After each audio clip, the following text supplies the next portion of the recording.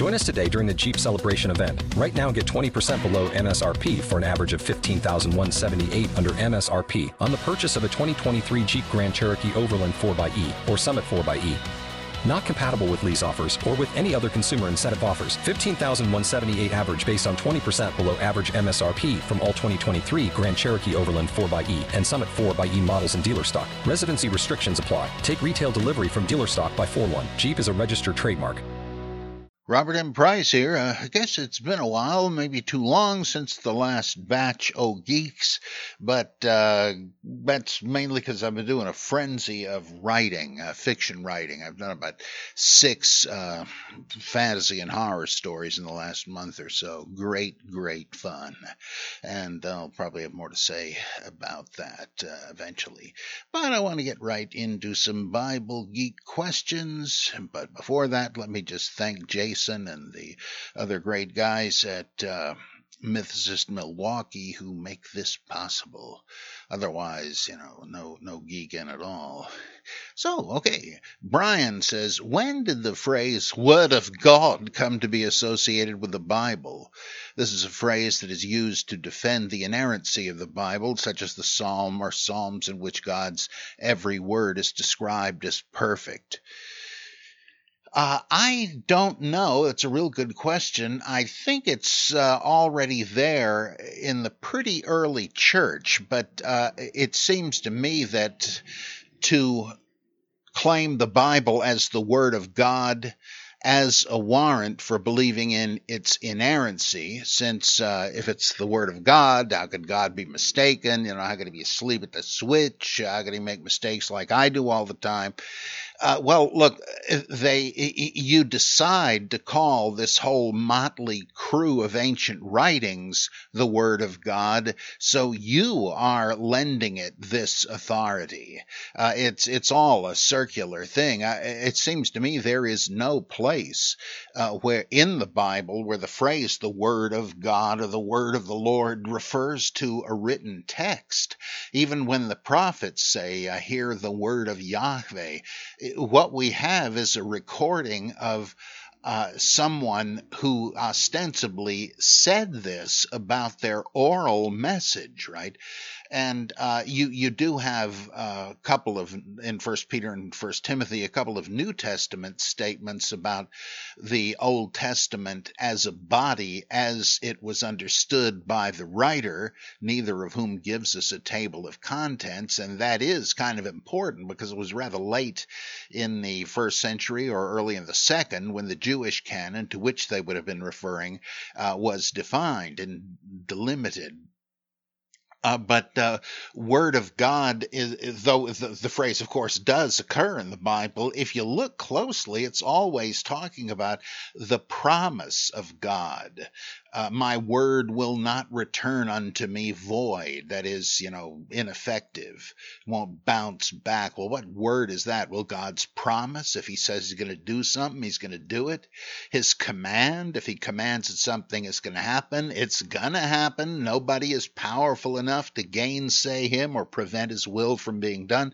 That's the Word of God. In the New Testament, the Word of God is often the preaching of God, and that's like the Word of God is quick and powerful. Or in 1 Thessalonians, you received our message for what it was, namely the Word of God. That is the message of God.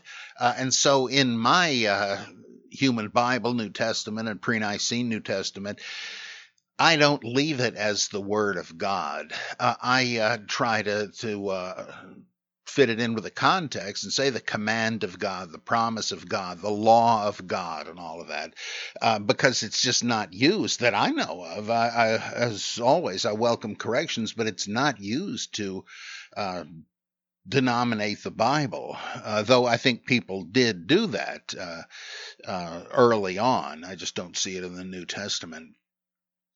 Also, do you have much familiarity with the King James only movement?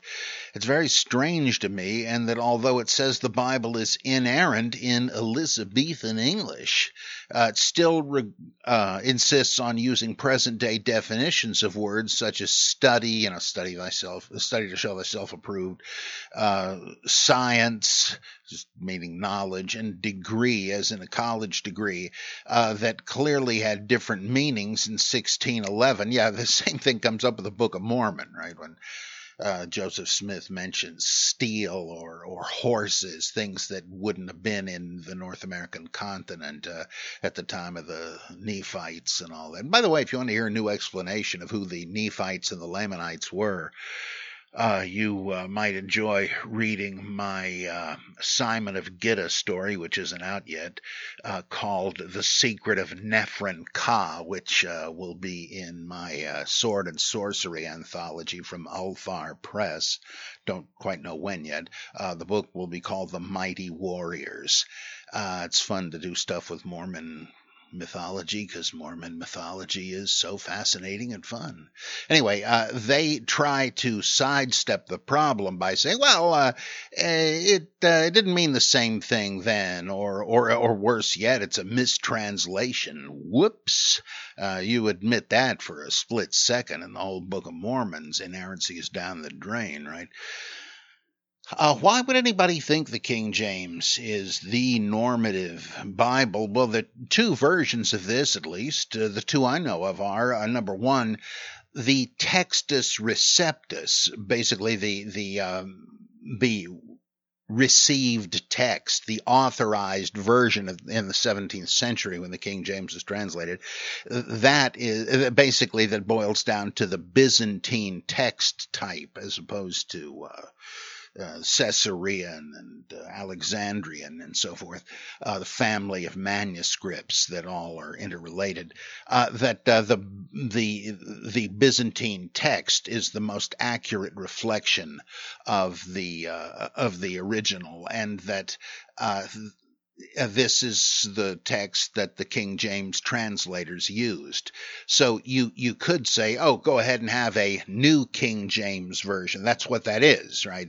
It's a translation of the same text they used for the King James, but they don't mind modernizing the language. So that's a possible King James only approach, though I think it's very difficult to argue that convincingly. I don't think anybody really has, at least to my satisfaction. Of course, you'd have to look into it yourself to see what you think.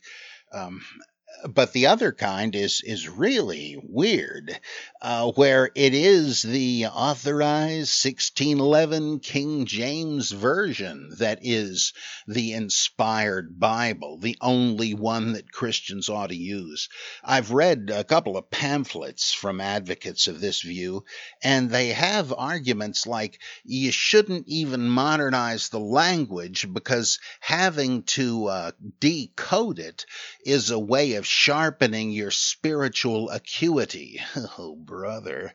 It just seems strange to me. And of course, there's the popular joke that, well, if the King James Bible was good enough for Jesus, it's good enough for me. I don't know if anybody really thinks that, but if they do, it's just laughable ignorance. Like this basketball player, I don't know who it was, who recently said they figured that the earth is flat. Or one of the ladies on The View, she said she didn't think the verdict was in yet on the shape of the earth. Oh, boy. So it's they're kind of stuck with this, that if you, and there are, I think, I used to say this is a joke, that fundamentalist Bible colleges should have courses not in Greek but in Elizabethan English, and then I heard one of them did, though you never know. I mean, jokes become rumors too, but there's all kinds of strange things going on there. But the psychology of this is very clear, I think, that these are the views of people raised on the King James Bible. It's what they memorized in Sunday school. To them, it is the Bible. And to start to suggest, in however trivial a way, that as it stands, the Bible, if it is to be modified, if it requires any kind of change at all to be closer to the truth, you're just letting the camel's nose under the tent flap. Where's it going to end? If you start saying, wait a minute, Isaiah 7:14 shouldn't be translated the virgin shall conceive. It should be the young woman will conceive. Oh, no, you don't. What? Luke didn't really have Jesus say, Father, forgive them, they know not what they do. Not just a darn minute. You can't start chipping away at the Bible, the one I learned to clutch as a teddy bear, a security blanket. I don't mean to ridicule it, though I just can't help it being kind of a smartass. But I think that's what's going on. The minute you start saying, well, maybe we can criticize the Bible I know, then it'll never stop, and the Bible's authority will be destroyed. It's got to be all or nothing. And in a sense, they're right. I mean, it is a kind of a slippery slope, but most people, evangelicals especially, don't take it that way. They're willing to be realistic enough to say, look, okay, it's obvious there are differences. I mean, if you want to say the Byzantine text is the right one because God would have preserved his word, well, what happened with the Alexandrian and Caesarean and other texts? Why do you let them get screwed up? Right? That's you really don't have a coherent view there, so I mean that's automatically a problem. But evangelicals generally figure, no, it's obvious there are textual corruptions. We just got to find them and root them out. And in fact, some of the earliest textual critics were Plymouth Brethren, because they said, look, we believe the Bible is the inspired word of God. As we believe in verbal inspiration. Well, we better get straight which words he inspired and which ones he didn't. Right? I mean, it makes some difference whether Jesus commanded his followers to handle poisonous snakes, right? If you've been bitten by one during some Appalachian church service, it might interest you to know, as Charlie Manson once said, you're just making a fool of yourself, partner. That Jesus never asked you to do that. It's your fault. And so, yeah, it could have practical results, and that might be a good thing, right? You don't want to make the word of man into the word of God, right? And that's what textual criticism in the hands of evangelical, like Gordon Fee and others, Bruce Metzger, that's what they're trying to do. Okay, so there's a good conservative reason for doing that. Also, if you know Greek, which is like a thing you got to do if you're going to be a New Testament scholar, or Hebrew, Old Testament, you can't go on pretending that there's a one-for-one verbal correspondence between those languages and English. You immediately see that, as with any translation of anything from one language to another, there's a range of possibilities, of options for translating. And so I think the King James thing has shrunk and withered. I could be wrong. I mean, that's really a question you'd have to survey people on, but I just have to think it has become a fossil in a time when there are so many popular Bible translations among conservative evangelicals. From what I've read, the New International Version, not my favorite, though once it was, that has kind of become the big evangelical Bible. And so the King James thing is more and more marginalized. And then the bottom drops out of it because you get the people that are ignorant of the whole issue, and to them the Bible is whichever one they were given as a kid, King James or not. But as time goes by, less and less of an issue. And thank you, Brian. We have got a Brian, sir. And who is the next guy with the 6 questions. Why, it's Robert Jace. And he says, Good afternoon, guten Abend, mein Geekiness. There was recently a little kerfuffle in the news about vetting those trying to get into heaven, and it turned my mind to a different paradise, the Garden of Eden. Well, for convenience sake, let's ignore the fact that the story of the fall is a mishmash of contradictory stories edited together. I'd like your opinions on my following musings. 1. The garden was made for the Elohim, that is, the gods, to use. What use would the gods have for trees of knowledge and or life, unless, of course, they were not omnipotent, omniscient beings as modern theology professes? We know from the earliest stories that the gods were more or less magically empowered humans, or one might say humanoids, rather than the modern apologetic omni-everythings they're claimed to be today. Clearly, the fruit from those trees was meant only for their consumption. Only the gods were to have rechargeable knowledge or eternal, that is, rechargeable life. After all, no other living beings have knowledge or live forever.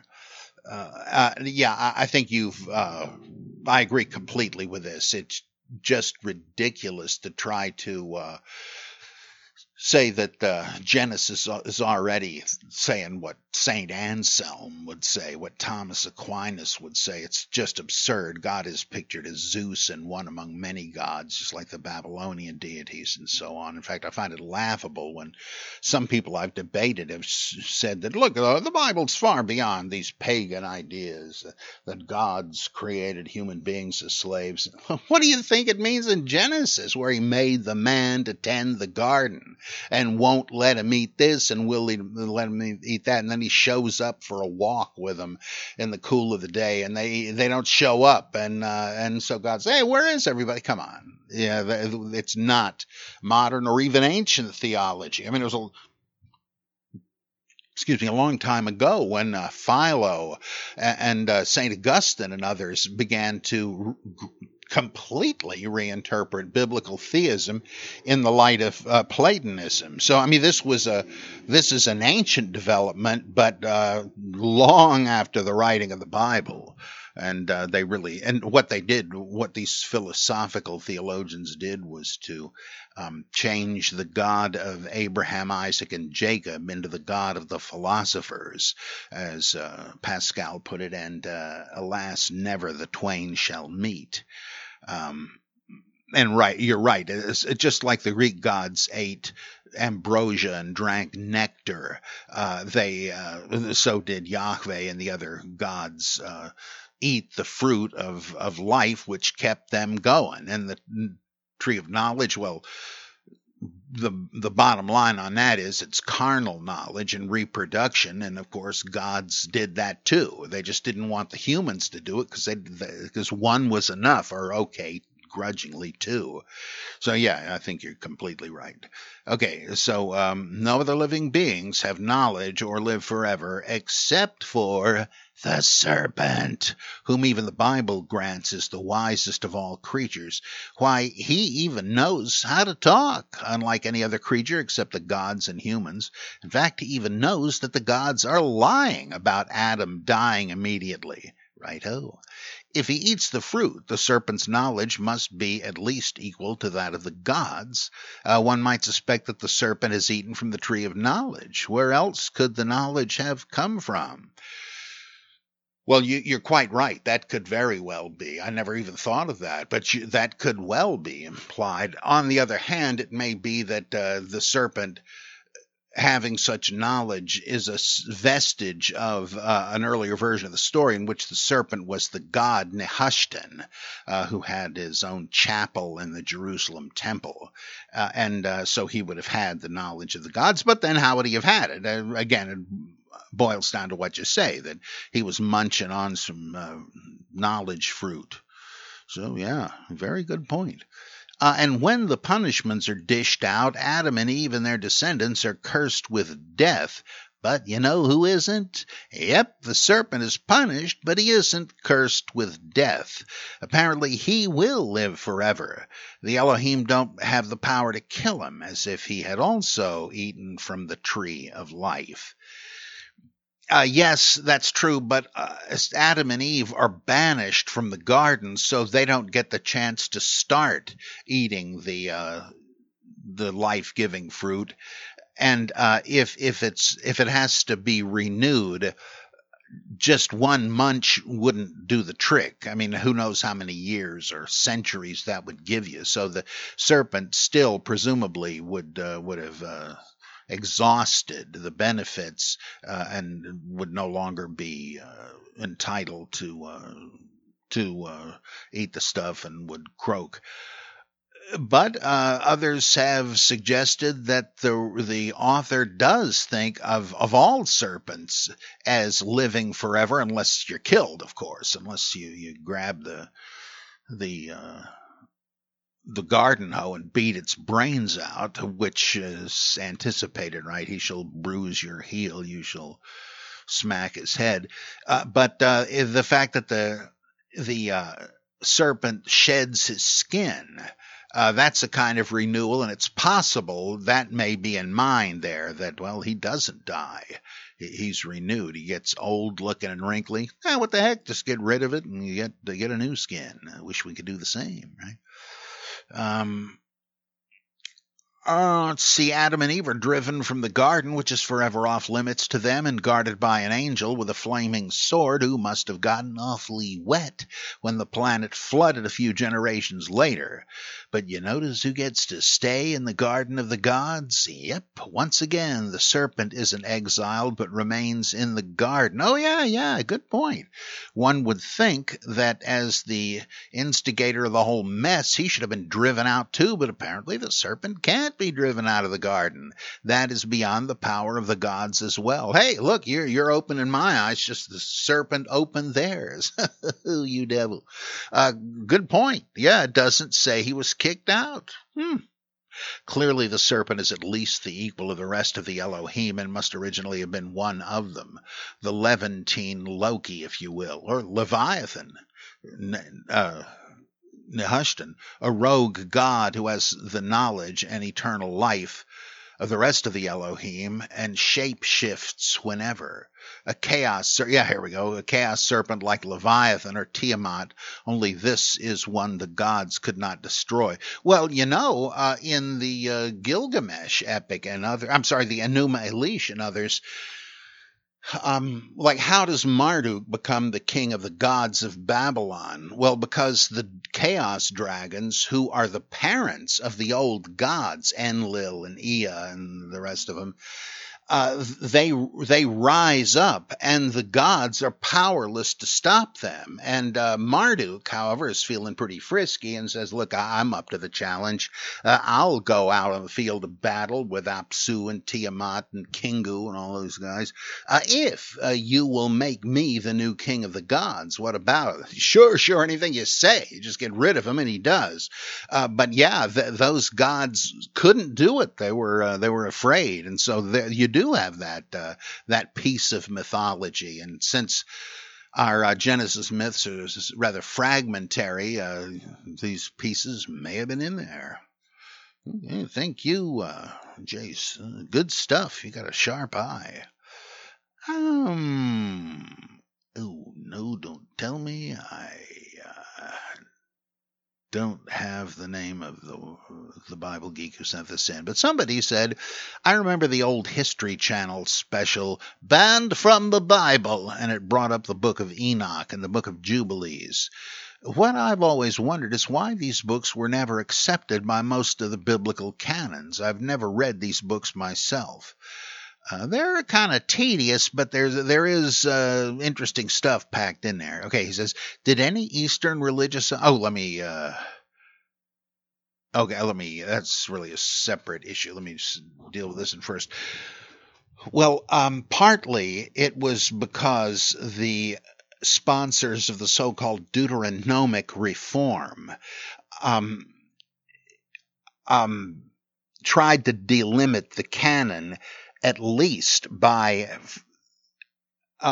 refusing to consider any new books, whereas there were other currents in Judaism, who we eventually find in the Dead Sea Scrolls, who had visions and wrote them down and created books like this. Two very different kinds of Judaism as they split. And Margaret Barker talks about this a good bit, and the variety of myths about how knowledge came to humanity from the Watchers and the sons of God, and whether some thought it was a good thing, some thought it was a bad one, who knows. But yeah, there was, and this great book, The Third Temple, or was it Three Temples? Oh my gosh, I can't remember. That talks about this big split in 2nd century Judaism. I think that is when the Deuteronomic reform happened, the fusing of Yahweh and El Elyon, for instance. The attempt to eradicate polytheism, to ban images. Most people think that this happened under King Josiah in the 7th century BCE. I hold the sort of basing this on Niels Peter Lemke. I think that no, the Deuteronomic reform was much later, but at any rate, that's one of the big factors. It's like closed canon means not open to any more revelations. We got it all wrapped up. Thank you. We don't want you upsetting the apple cart. Hey, everybody, I just had a dream where God told me there's 4 persons in the Trinity. Will you get out of here? So that has something to do with it. Other Jews may have thought, look, whether there could be new revelations or not, these books tend to contradict the old ones. Like, in fact, the book of Jubilees is a kind of a rewritten substitute of the Pentateuch. And so there are differences, and some said, hey, wait a minute. If the traditional one is really the Torah of Moses, what the heck is this? In fact, the Manual of Discipline at Qumran, the Dead Sea Scroll, that apparently is an attempt at a new Torah. In a sense, the Gospel of Matthew is. Excuse me. And so that some say that's why Martin Luther kicked out the so-called deuterocanonical or apocryphal books, that they're not all bad, but there are things in there that he thought were unorthodox. So I think those probably are the issues, that it seemed a little too weird. Let's see. Okay, did any Eastern religious ideas end up in Christianity? I've always felt that the concept of not of this world sounds very Eastern, since I don't see that kind of concept in Judaism or in any other religion in that region. I think that what wound up as mainstream Judaism, that is Pharisaic, that is rabbinical Judaism in the late 1st century, I think that was heavily influenced by Persian Zoroastrianism, almost to the point of replacing the earlier religion of Israel.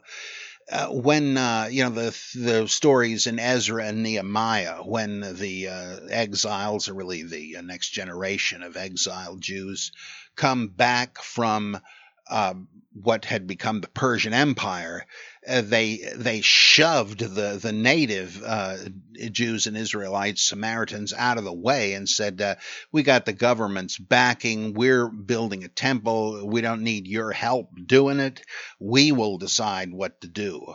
And they created great ill will. Get this, the Persian government sent Ezra and Nehemiah, and Ezra is called by a Persian title, a scribe of the law of God or of heaven or something like that. And I have come to think that those radicals are correct who say that they pretty much imposed Zoroastrianism on Jews, and this is where eventual monotheism came from. This is where apocalyptic maps of history came from. That is the idea that there are different dispensations, and you can count up the centuries, and you can calculate when it's going to end, and there's going to be a heavenly Messiah who'll be born of a virgin and raise the dead for final judgment, the Saotians or benefactor, and the idea of a hell run by an evil anti-god, Ahriman. All these things end up in later Judaism and then Christianity and Islam. So I think almost the whole kit and caboodle is Persian and Zoroastrian in origin, and that Pharisee is simply another spelling of Parsi. It's not my discovery. I think T.W. Manson talks about this in his little book, The Servant Messiah. And this is why the Sadducees didn't buy what they had to say. They're saying, what? You guys aren't really even Jews anymore. What is this stuff? And so I think, yes, it became very Oriental. Judaism did also, some Jews affirmed a belief in reincarnation, and that lasted in mystical Judaism for centuries. It sure showed up in Gnosticism, which is so close to types of Hinduism and Buddhism that you really have to take Christian Lintner's theories seriously, that Christianity and before it, like the Therapeutae and other mystical Jews, simply were Buddhicized Jews and Christians, or even closet Buddhists. Specific stories in the Gospels have amazing parallels to Buddhist stories. And I don't just mean ethical ideals. I mean what the master says to his disciple, like the woman in the well story. Bultmann said that might well have been borrowed from a known Buddhist story of Ananda asking an outcast woman or lower caste woman for a drink at the well, and so on, and there's several other astonishing parallels. So yeah, there's a lot of that. The Epistle of James has this strange reference to the wheel of life. What is that? Well, maybe it's Eastern. And by the way, I won't gasp if you like to use the word Oriental. Nowadays, not supposed to use that word. Why not?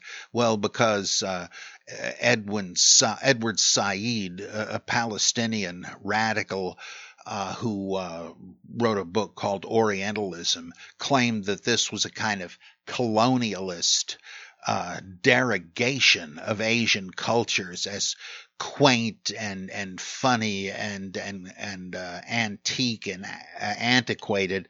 I think that is just a lot of nonsense. I think Oriental well conveys the glamorous beauty and the exotic alienness of all of these great religions like Buddhism and Hinduism. I don't want to pretend there's no differences between East and West. That homogenizes everything. Like some months ago in a doctor's waiting room, I saw this woman in this fantastic multicolored African outfit, and out of nowhere I said, your costume is beautiful. Please don't ever start wearing our drab stuff. I love all of this and want to see it preserved, and I think the word Oriental is a kind of a tag for that, showing respect for it. We're Occidental in the West, they're Oriental, and I let the two meet. It's great. But you're doing nobody any favors by making that a racist term. So I still speak of the Oriental religions and all of that, and I urge you to do so as well. Don't get bullied by left-wing zealots. Or right-wing zealots. There's certainly plenty of them around, too. Then is organized religion just an elaborate scam? After all, claiming all kinds of rewards if you do this and do that in an unknown afterlife based on unseen claims sounds kind of fishy to me. It seems like you can totally get away with fraud since it's impossible to back up such claims in the first place. It's pretty much impossible to prove such things because they are unknown. Yeah, that is true, and there certainly has been a lot of cynical priestcraft in the history of religions, where one of the popes is said to have said in a off the record moment, boy, this fable of Christ has certainly made us a lot of money. Who knows if anybody actually said that? A good friend of mine once said that the nun told him in catechism, "What's the matter? Don't you realize it's all a joke?" What is going on there? I'm sure there's been this chicanery, of course, but where's the line between deceiving and being self-deceived? It seems to me it's impossible to know unless you're a mind reader. And I have met very few people that I thought were just kidding, that they knew better.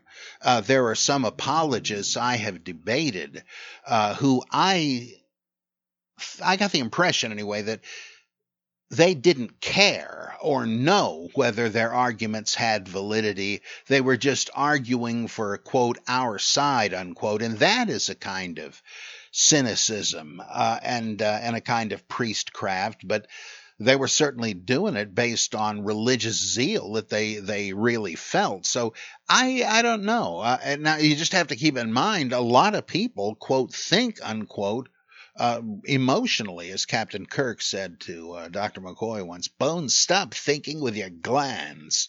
Yeah, people do that, right, all the time. Ask them why they have certain political views.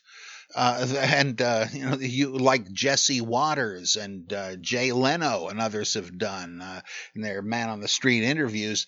The utter ignorance of people is just sobering. I mean, I sometimes feel like crying when I hear the incredible ignorance of people who are not like stupid. They just are ignorant. There's a big difference there, right? And I mean, I don't think I'm stupid, but I certainly am ignorant of many things. Well, in the same way, a lot of people just assume it's their duty to their family or their upbringing or their culture to believe in the religion of it. And it used to function that way because religions were the sacred canopy, the thing that secured and sanctioned the values and laws of the society. And so to be a good citizen, you were religious. Piety didn't need to mean any more than that, just sort of saluting the flag. And that had a function, right? When you urge people to be free thinkers, you know what you're doing. You're trying to herd cats, or you're making them into cats that it's going to be hard to herd. There's a real conflict of values for me because I don't want the society to fragment and to be chaotic in its values and so forth. We're really suffering for that. My latest Zarathustra Speaks column is about that. But on the other hand, I don't want people to take things for granted. I want them to question authority and to be intellectually honest, so what are you going to do? I guess I think the Gnostics were right. There are only a certain number of people who really are going to climb to the level to realize they need to think for themselves, and we need to kind of watch out for such people and say, well, now that you realize there's a problem, let me offer some advice. Okay. Dr. Barton. I've been waiting a while to do this one. Of course, all these, I've had them for so long. See what a large letter I'm writing to you in my own hand, Galatians 6:11. This short passage gets a lot of critical space, as it is often used to both support and reject claims that Galatians is a Pauline forgery and that Paul's eyesight was failing him. What I just noticed that has not been in the discussions that I've seen is that Galatians used the word Gramasine. Am I leaving out a syllable? Gramasine. Is that not, as translated in the King James Version and some of the Bibles, singular? Does it not therefore refer to the letter itself and not the letters or the signature per se? I mention this because I noticed a ritual in the Greek Magical Papyri 4.1.2145, for which it was noted that In this papyrus, these 3 verses from Homer are written in exceptionally large letters. These verses are ascribed magical powers in Greek Magical Papyrus 470 through 473 and 821 through 824. I just wanted to get some opinions if anyone else thought that it might be possible that Galatians' reference to a large letter might be a reference to the holy power of this letter. Certainly much of the rest of Galatians 6 has the feel of phrases used to ward off evil, heal, and even exorcise. I don't know, that seems like a bit of a stretch to me, since the writer, whether Paul or a holy forger, does immediately go on to say, and in parallel passages says, that he's doing this to authenticate the letter. So you'll know this isn't one of those cheap, fake Pauline epistles. No, it's the real thing. And I don't, it just, you got to always say, well, he expected the magical initiate to know what he meant, but it's virtually impossible to lend probability to a theory about esoteric code. I have that problem with numerology and things like that in the Bible. If it is secret, how do you know you've got the inner truth? I mean, it's like a conspiracy theory, right? If they constructed an effective conspiracy, there's no evidence that survives to betray it. So how would you know? So it seems possible, but I just don't see that as very likely in the context, which does lend an apparent pretty clear purpose to it. Let's see, I believe this is... Yeah, okay, this is a further elaboration by the good Dr. Barton. Oh, I'm having trouble scrolling on this thing. A funny thing happened to me on the road to Galatia. I was reading Galatians 6 when I ran across one of Paul's "look at the big letters which I write" lines. And doing so, I noticed that some translation rendered this letters, while other rendered it letter. It seems that the word in this use is generally considered plural, neuter, dative. My idea that it might have referred to a single missive that was long enough to kill a person by forcing him to sleep and fall out a second-floor window, not that that's ever happened, was quickly dashed. And that's what happened to Eutychus in the book of Acts.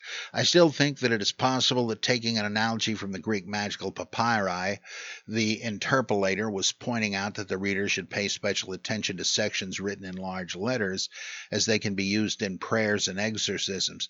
Well, maybe, but, you can just call attention to stuff, as we still do, by putting it in all caps. When you do a whole letter in all caps, that's a pretty sure sign that you're insane, right? But other than that, why is it not adequate to say it's just stressing the thing? But anyway, he goes on, just the other day, however, an acquaintance, Don Pasciuta, informed me that gramma, the root, I believe, of grammasin, was elsewhere used quite often in the sense of bill or invoice. With that information, I formulated a new theory of these verses. These interpolated lines were not pointing out magical passages in Paul's letters or trying to provide false credentials for the epistles. They were Paul telling the churches to pay the rather large invoices for his visits attached to the epistles, presumably no longer extant, in a timely fashion. Hey, premier apostle appearances don't come cheap. Again, that seems to me kind of a reach. So I'm not too enthused about that one, I have to admit. Though Dr. Barton has a keen eye and an active imagination in the good sense, right? He thinks outside the box of traditional stuffy interpretations. He's working on a book I've been badgering him to finish, where he makes the best case anybody ever has for hallucinogens and stuff referred to in the Bible. So he's just got his scanner set differently, and it's fascinating. if you've got that, you got a real advantage in biblical studies. Okay, this is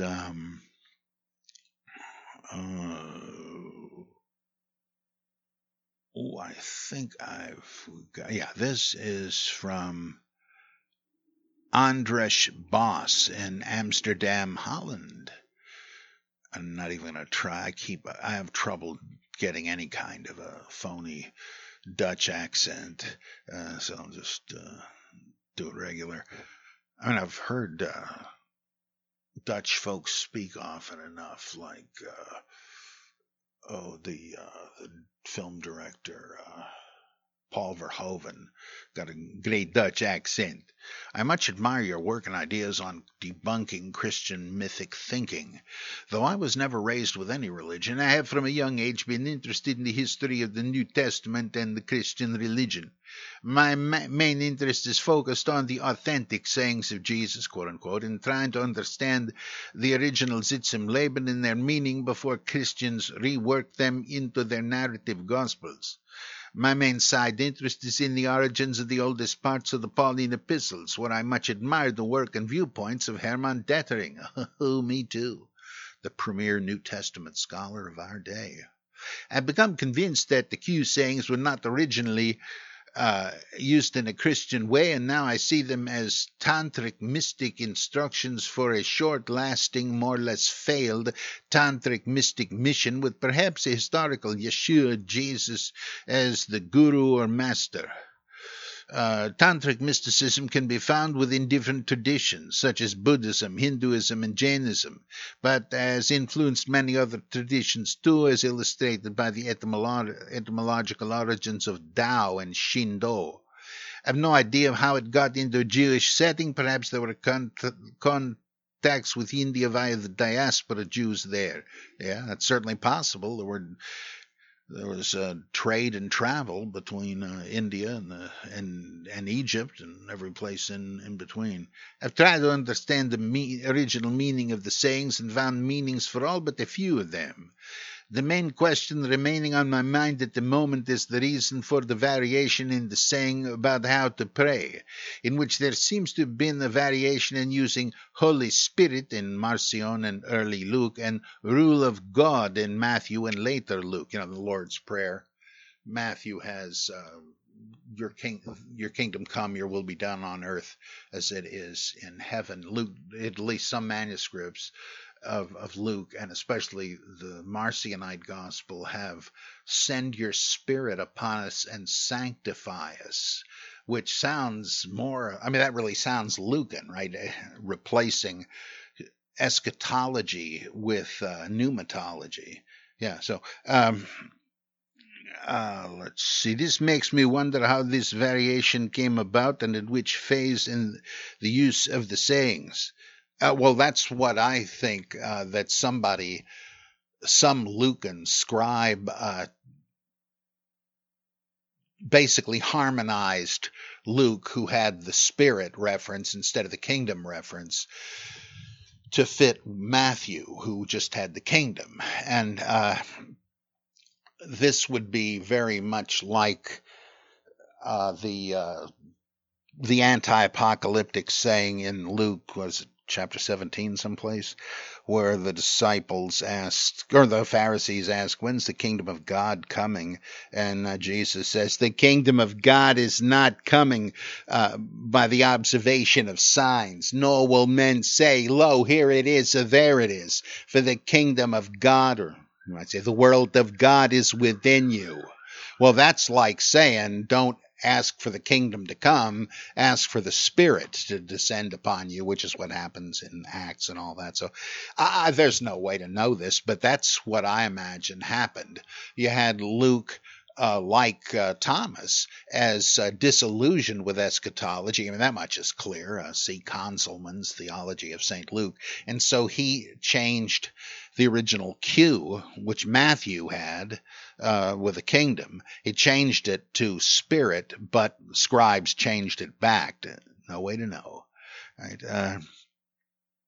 I also wonder why the important prayers Abba, your name be hallowed, and your will be done were left out in Marcion and Luke, as well as the text surrounding the prayers. You probably hear the police alarm out there. I think it's the KJVGB, the fundamentalist secret police coming to shut us down. Anyway,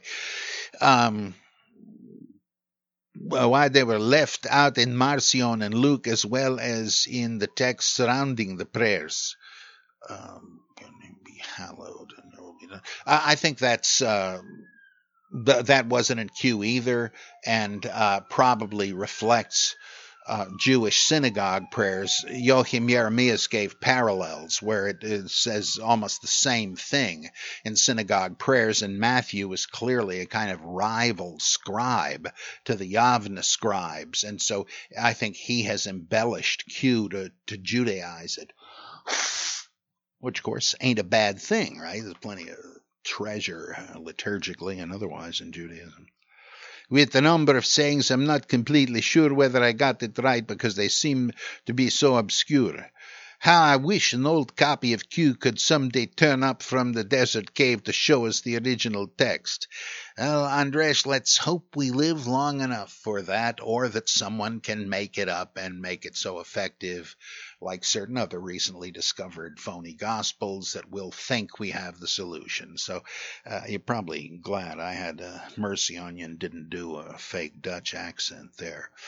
Okay, here's good old Dr. Barton again. Keep 'em coming. One of the dangers that I encounter in my exploration of the Old Testament is rabbit holes. My latest one started with my beginning an article on David's libation, drink offering, to the dead, I believe, in 2 Samuel 23:15 through 17. Along the way, I felt the need to more fully explore the meaning of katsir, I don't know any Hebrew, to harvest or reap in 23:13. Let me read a couple of these passages. Right? 2 Sam 23.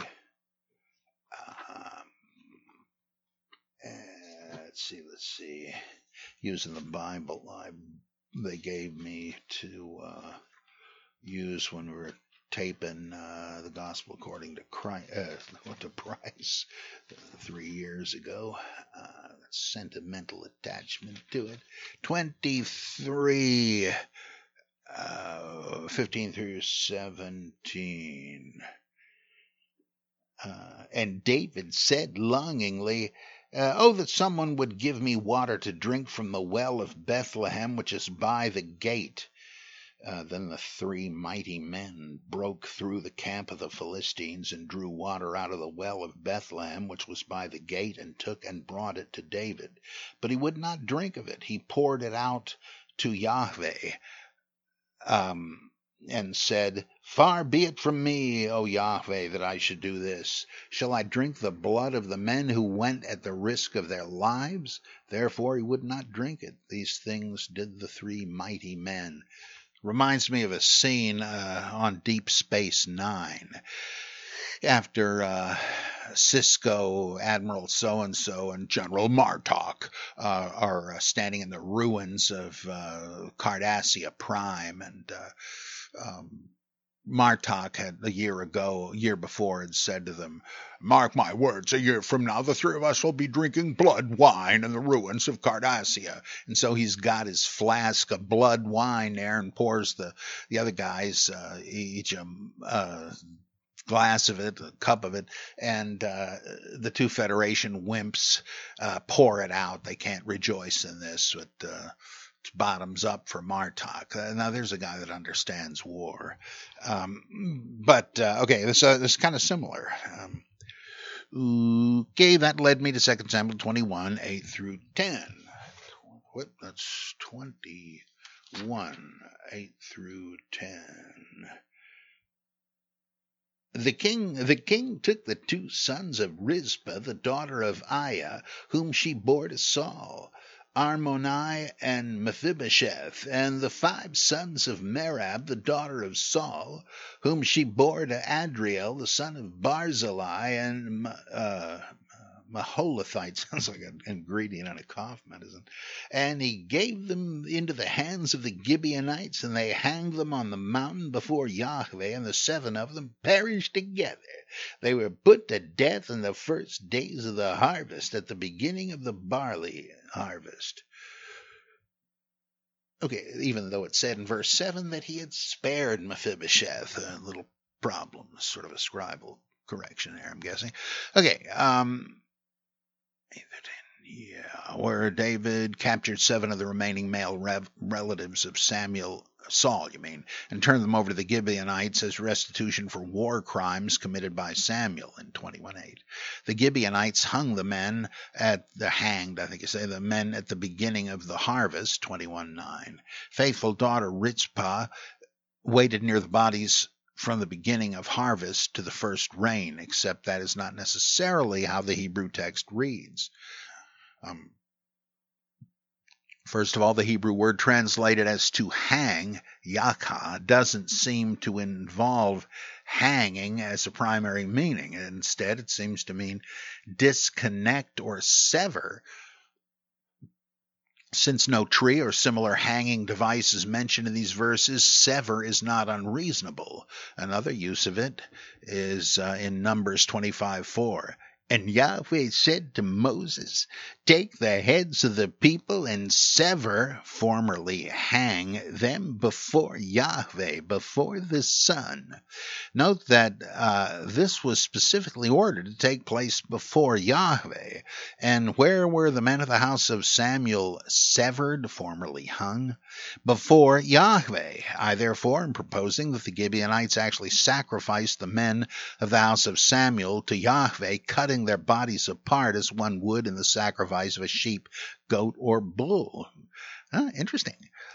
There is, however, more to this. A later line in 21:9 is usually translated along the lines of, they were put to death in the days of the harvest. However, the Hebrew is ha moto bayom ya kat sir. Boy, if Bob Eisenman or somebody is listening to this, or Rabob, they're probably just cracking up at this, which could translate to the death of the days of harvest. Thus the men of the house of Samuel were used as a harvest sacrifice. Well, that much seems to be clear, right, on any translation.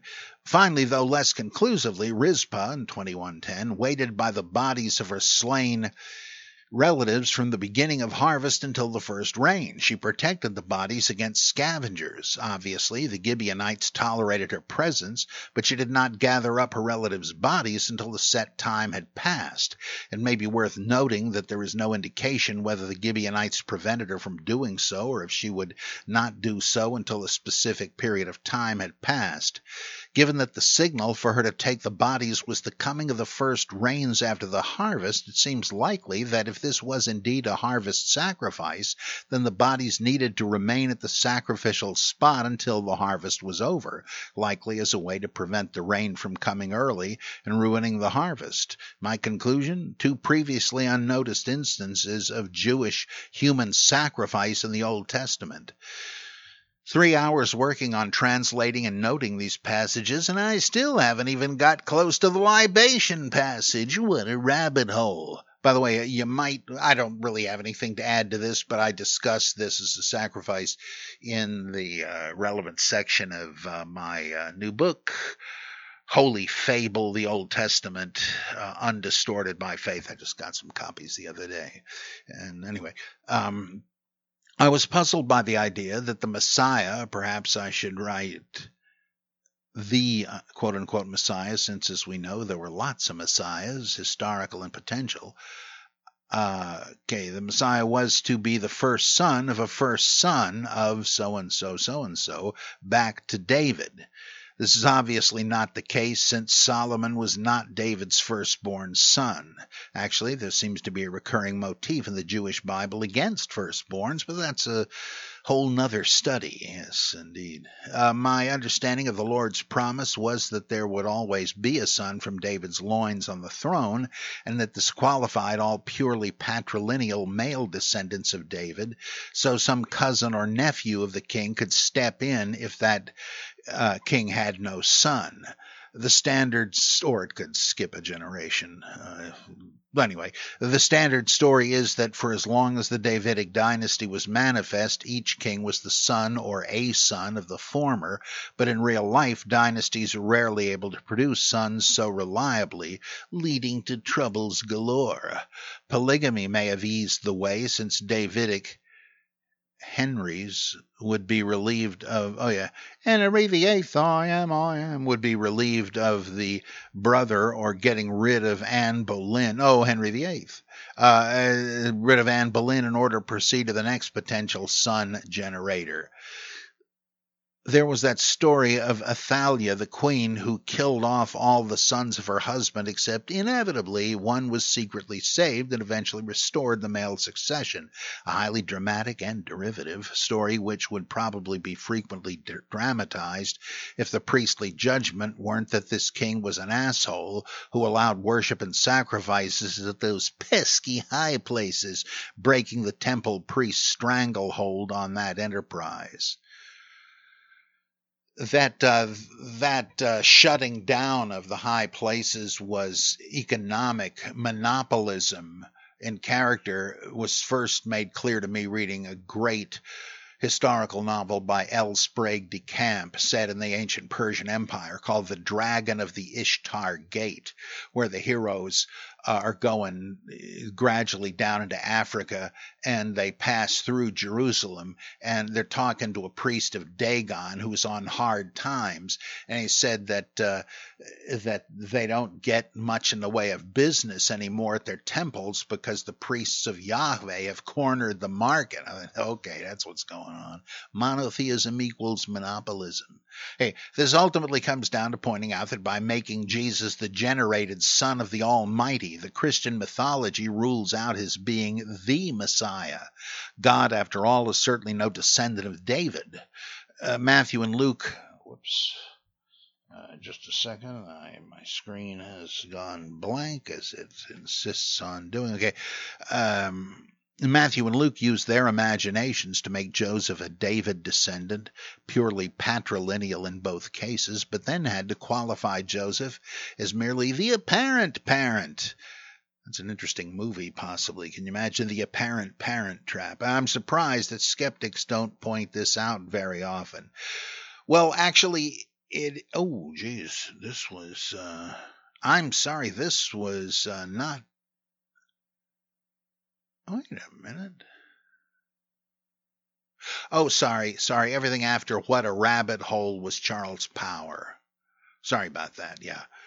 Well, Charles, apologists have had Excedrin headaches over this, and you can tell that by the crazy lengths they go to. Like even Raymond Brown, shockingly, said, well, okay, we got to stick with the virgin birth and the genealogy, so I guess they figured if Jesus was an adopted son of a Davidic heir, that'd be good enough. You'd never be able to get away with that. Ooh. Oh, now from Rabob, he says, the synagogue of Satan reference in Revelation. Is that a reference to Paulinist congregations of so-called Jews? Or is it something else? What does a geek think? That's assuming the geek does think, rather than just parroting stuff he's read. But it could be.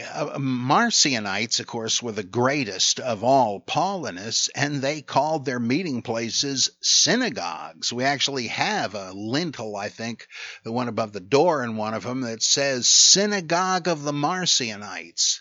After all, it just means assembly hall, right? So that's possible. I mean, notice that, as Bauer pointed out, Paul is not one of the 12 whose names appear on the foundation stones, is it, of the New Jerusalem? So that could well be. That might well be. Oh, we're Jews too. Yeah, right. Sure you are. The real Jew is not the one who's a Jew outwardly by circumcision, but inwardly. Oh, yeah, nice try. So that could well be that. But the writer of Revelation may be pulling that stunt and say, well, they claim they're Jews, but since they don't believe in Jesus, they haven't gotten in with God's prophetic program, so they're not really Jews. We are. I don't know. I mean, I'm almost inclined to go with the Paulinist / Marcionite view. Or really it could be, the Yavna rabbis would probably have said that about Matthew. Yeah, he says he's a Jew. Righto, sure. Okay, here's another one from Dr. Barton, and with this I'm gonna... Ooh, good gosh, this is long. Well, yeah, I will get through this one, and that'll be it for today. He says, "Oh, most occult and multi-angled Bible geek." What am I, the shining trapezohedron? I still haven't read the entirety of 2 Samuel, especially as one unit. That said, Absalom was always just a rebel king to me. Not that much different from most of the other crappy kings of the Bible, including Saul. That is not the case with 2 Samuel 18:1-17, which covers the death of Absalom. I suspect that this came from a different tradition because it is a radically different view of Absalom and his followers than I've noticed elsewhere. One, David, having recovered his throne, sent his people out to track down Absalom and the rest of his people. Not really his army, just his people and his partisans. They spread out through the plains and the forest of Mount Ephraim. 2, first, the forest of Mount Ephraim seems to have a bit of a spooky reputation. When Joshua spoke of it, he described it as a place of Perazim and Rephaim. We already know that the Rephaim had a supernatural reputation. Who were the Perazim? We don't seem to know. I sure don't. But I suspect that the root is related to the fruit, peri, of the tree in the center of the garden. Genesis 3:3. You see what I mean about this guy? I never would have thought of that. This was also where Jonathan encountered divine honey, which may have transformed his people into something akin to lycanthropes to battle the Philistines. Boy, I don't remember reading that one. It's 1 Samuel 14. Got to read it, though. I mean, it's not like the Bible doesn't have satyrs and monsters and all that, but... Anyway, 3. Second, this battle is described as a great slaughter. 20,000 men died. Yet nearly every other time that the word for slaughter, magepha, was used in the Old Testament and other sources, excepting those directly related to this incident, it meant plague. 4. As for Absalom's death, first, he was caught by the branches of terebinths and suspended between heaven and earth. This did not, however, kill him. 5. Next, Joab ran 3 spears or staffs into his chest. This did not kill him. What is this guy, Rasputin? 6. Next, Joab's 10 armor bearers encircled him and slowly beat him to death. Did they videotape it like Rodney King, I wonder?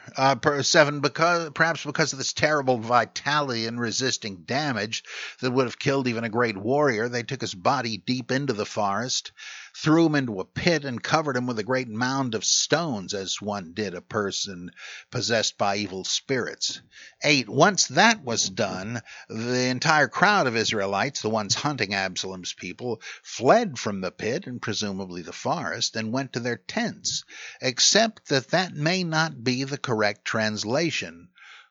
Ohel, I guess it's right, or Ohel, I guess it is, O-H-E-L, can mean tent, but it can also mean tabernacle. I love that word. It's sort of like pinochle somehow. I think that they all fled to their tabernacles to pray, sacrifice, and ward off any possibility that the spirit of Absalom would find them and wreak vengeance upon them from beyond the grave. On the whole, this sounds like a sort of ending that one might have expected from a great and mighty Lord Lovecraft story. Boy, that is fascinating. I'm going to read through this thing again with all this in mind, and I urge Bible geeks to do so. That is really fascinating. It's sort of making Absalom into the Gerasene demoniac. Fascinating. Got to take a look. Thanks, Doc. And again, let me repeat, he claims not to be the Dr. Barton character from The Creature Walks Among Us, but I am still not persuaded. I know our Dr. Barton doesn't look anything like that guy, but you never know.